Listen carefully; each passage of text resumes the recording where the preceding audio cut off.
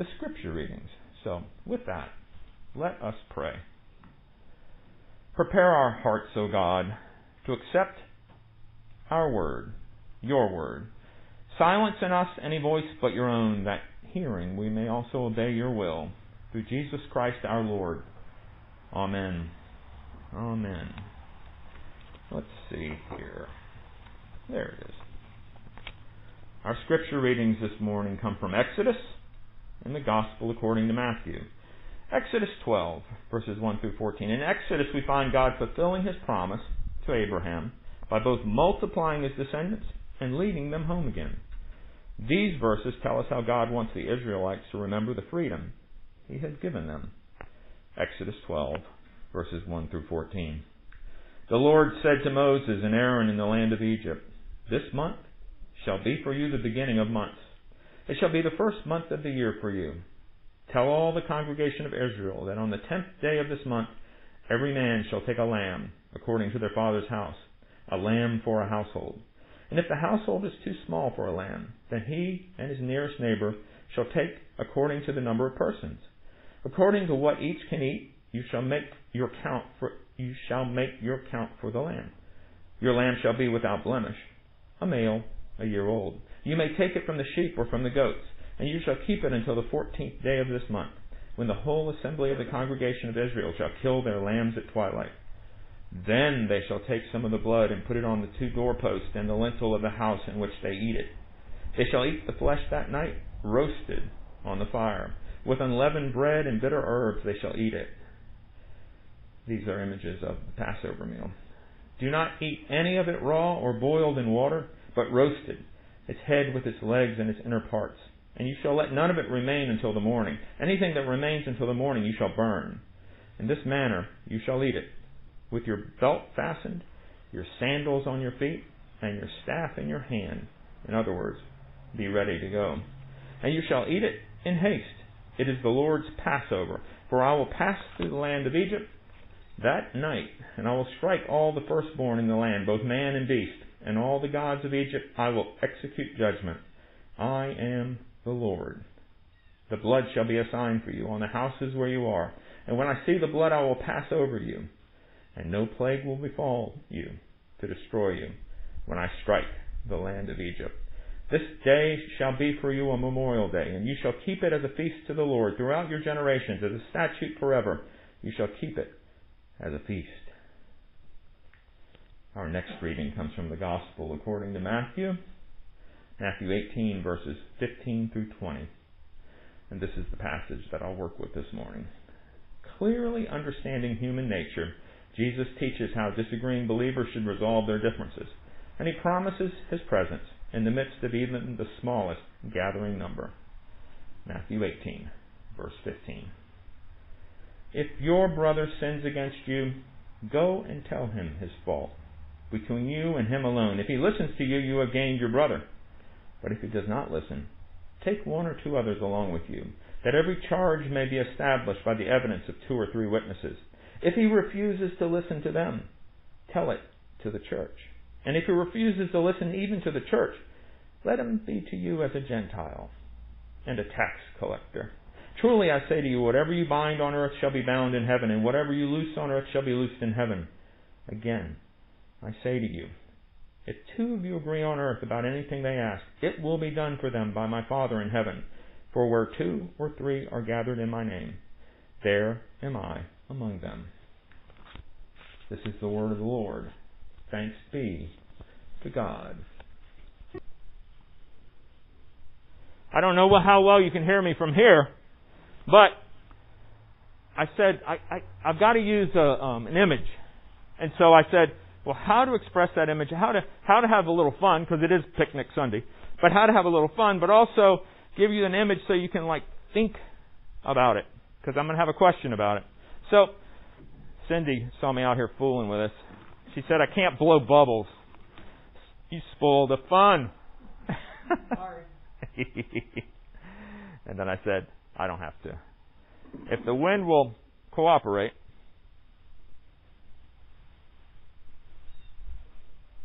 Almost.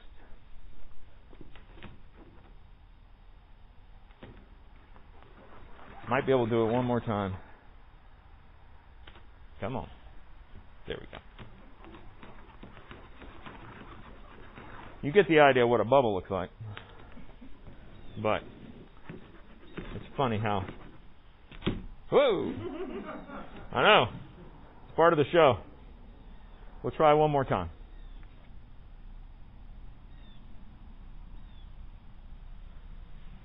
Nope. Just not going to hold. I'll try. I'm hard-headed.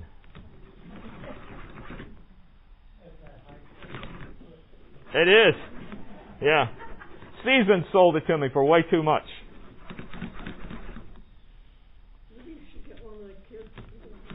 Yeah, I know. You know what? You have a good idea. You know what? I know somebody sitting behind me. Josie, come and help me. Thank you. It needs a gentle touch.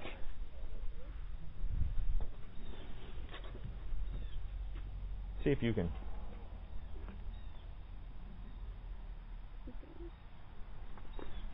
Give it.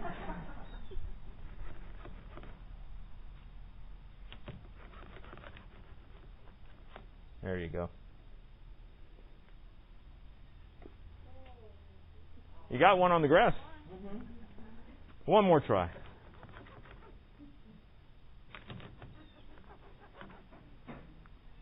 There you go. And there's one on the grass. There's one right here. It's everywhere but where we want it to be, Josie. Josie, thanks for volunteering. So, back to the microphone. So, bubbles. So, I was telling a friend what my illustration was going to be today, and she said, I have no idea how you're going to connect the two. Because the question of the day is Jesus with you?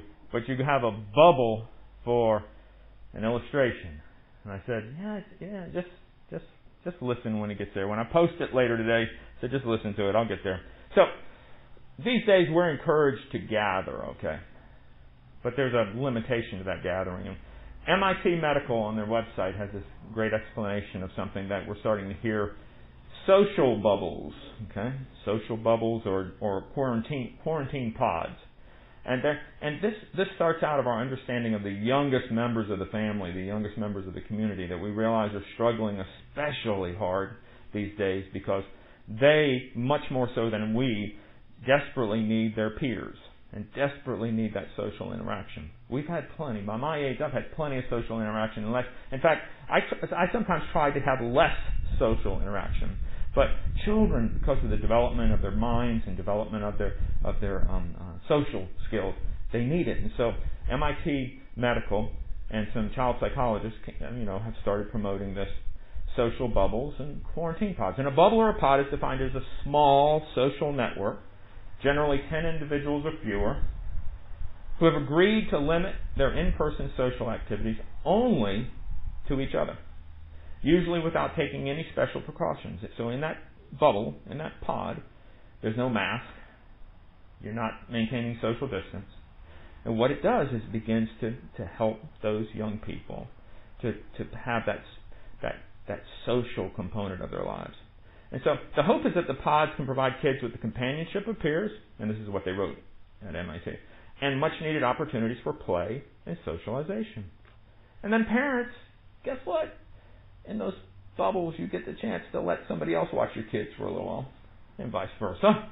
And so, and then also parents get to socialize with other parents. So, but today we're offering kind of a pseudo pod event because everybody that I see here, I've seen before, and you've come here, and we can't go all the way of throwing the mask away and breaking social distance, but it's still.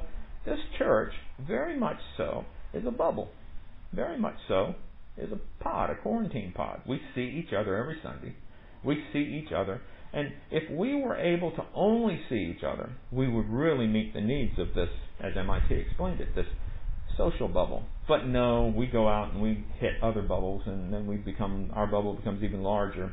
But the point is that this picnic comes as close as we're going to feel to a social bubble. So, but there's something missing in a bubble, something missing in the pod concept. So you saw Josie and I try to make bubbles, and the bubbles sometimes pop, and the bubbles, if they do float out, they just kind of go anywhere, any old place. And the one thing I want you to notice is that bubbles don't have any center. They don't have any central spot inside of them. You notice how when Josie waved the wand, it kind of like wallows there in the air. And that's because there's nothing in the center keeping it under control. Nothing in the center that's giving it any kind of order, any kind of discipline, any kind of control. So let's go back to the scripture today. There was a 19th century German theologian that said, and he said it in German, but I'm going to read it in English. But the Church of Christ on earth consists of a number of circles drawn around the same center. So I could say, the Church of Christ on earth consists of a number of bubbles drawn around the same center. And then he added, always widening. Another term to describe this is Christocentric. It's a fancy theological term. Christocentric. Christ-center. And this is an ancient concept that the Jews understood. So, you remember probably in Sunday school, maybe in a sermon or something, you remember that the Jews have the Torah. Okay? And that is their scripture. And essentially it's the first 5 books of the Bible along with some other Old Testament books. But it's the Torah. Okay? So, the Jews, long before Jesus, believed that wherever 2 or more Jews were gathered and the Torah was read, the divine presence was there. So Jesus is not speaking of something foreign. Jesus was a brilliant teacher. He taught them with the understandings they already knew. So remember, the Jews, contemporary to Jesus, believed that wherever 2 or more Jews were gathered and the Torah was read, the divine presence, remember they don't use that G word, the divine presence was there. And the Shekinah, which is a Hebrew word, Shekinah, it's fun to say, Shekinah. Shekinah is the word for the glory of the Lord, or the light of the Lord. So the Shekinah would be there. Read the Torah with 2 or 3 gathered, and the Shekinah would be there. Jesus taught his followers that wherever, as I repeated earlier, 2 or more of them are gathered in his name, his divine presence will be among them. So they were like going, oh wow. So it's intimate. It's personal. We don't have to read Scripture. We simply can gather in his name. And the presence of him, the risen Christ, perhaps the Holy Spirit, gathered in Christ's name, thrust Christ into the center. So it becomes, when you gather in the name of Christ, Christ becomes the center of the gathering. Now, from my earlier point, I return to the bubbles and the pods, and like I said, they have no center. A social bubble and a quarantine pod are not centered around anything. They're just gatherings of people with each other. And it may be a lot like a social amoeba being shaped by the environment. I equate it more like a social club or a members-only club where membership has its privileges. Remember American Express used to say that? Membership has its privileges. That could be an improvement over the amoebic style. But since a bubble has no center, there is nothing, no authority, nothing defining its behavior. And this is where the Judeo-Christian understanding of deliberately forcing a center is so important, either Torah-centric for Jews or Christocentric for Christians. We take care to have a center. We take care to gather around. So, as Jesus said, for where 2 or more are gathered in my name, there am I among them.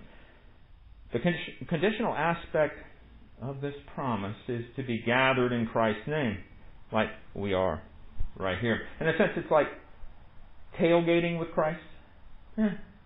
Tailgating with Christ. Hanging out with Christ. Picnicking with Christ. When we gather in Christ's name, we are putting Christ in the center. We're not a bubble. We're really not a pod. We're gathering Christians, centered on Christ. our authority. Christ is our authority, defining our behavior. Now, knowing the importance of being Christocentric begs the question, is Jesus with you? Are you hanging out with Jesus? You can be. Simply make Christ the reason. Put Christ at the center. And then Christ is with you. At the beginning of each worship service, what do? We have a call to worship. And lay people think, I'm calling you to worship. No. I'm calling out to God and acknowledging God's presence with us. I'm acknowledging Christ's presence with us. And that's why we begin with that. I'm not calling, you're already here. I'm not calling you to worship. I'm calling the presence of God into worship. Worship begins with God, as it was written long ago by a professor of mine. And the people assemble in the name of the Lord. The people acknowledge before God their sinfulness. Remember, we did that earlier with the prayer of confession, and the brokenness of the world and the church in our prayer of confession, and receive the declaration of God's forgiveness. See how it thrusts Christ into the center. Is Jesus with you? Christ can be. When we make Christ the reason we gather. When we make Christ the reason we gather. It's fine if you came here just to be with fellowship. It's fine if you came here just to be in the space. But Jesus is with you when you make Jesus the reason you gather. All of us have that privilege. We don't have to go to the cardinal. We don't have to go to the priest. We don't have to go to the temple, to the scribes. We simply gather in Christ's name. And Christ is thrust into the midst of us. Let us pray. Dear Lord, on this day, as we gather in fellowship as Christians, as we gather as a church, we also gather in your name. Mount Pleasant Presbyterian Church, a Christian church. We gather around you. We hope that you are centric to this gathering this day. And indeed, if you are, then it's assured to be holy. It's assured to be fulfilling. It's assured to be all that we need at this moment. Lord, we've been cooped up in our houses for 5 months. Lord, it's time to sit in the sun. Sit in your light and gather in your presence and receive that peace that only you can provide. In Jesus' name we pray. Amen.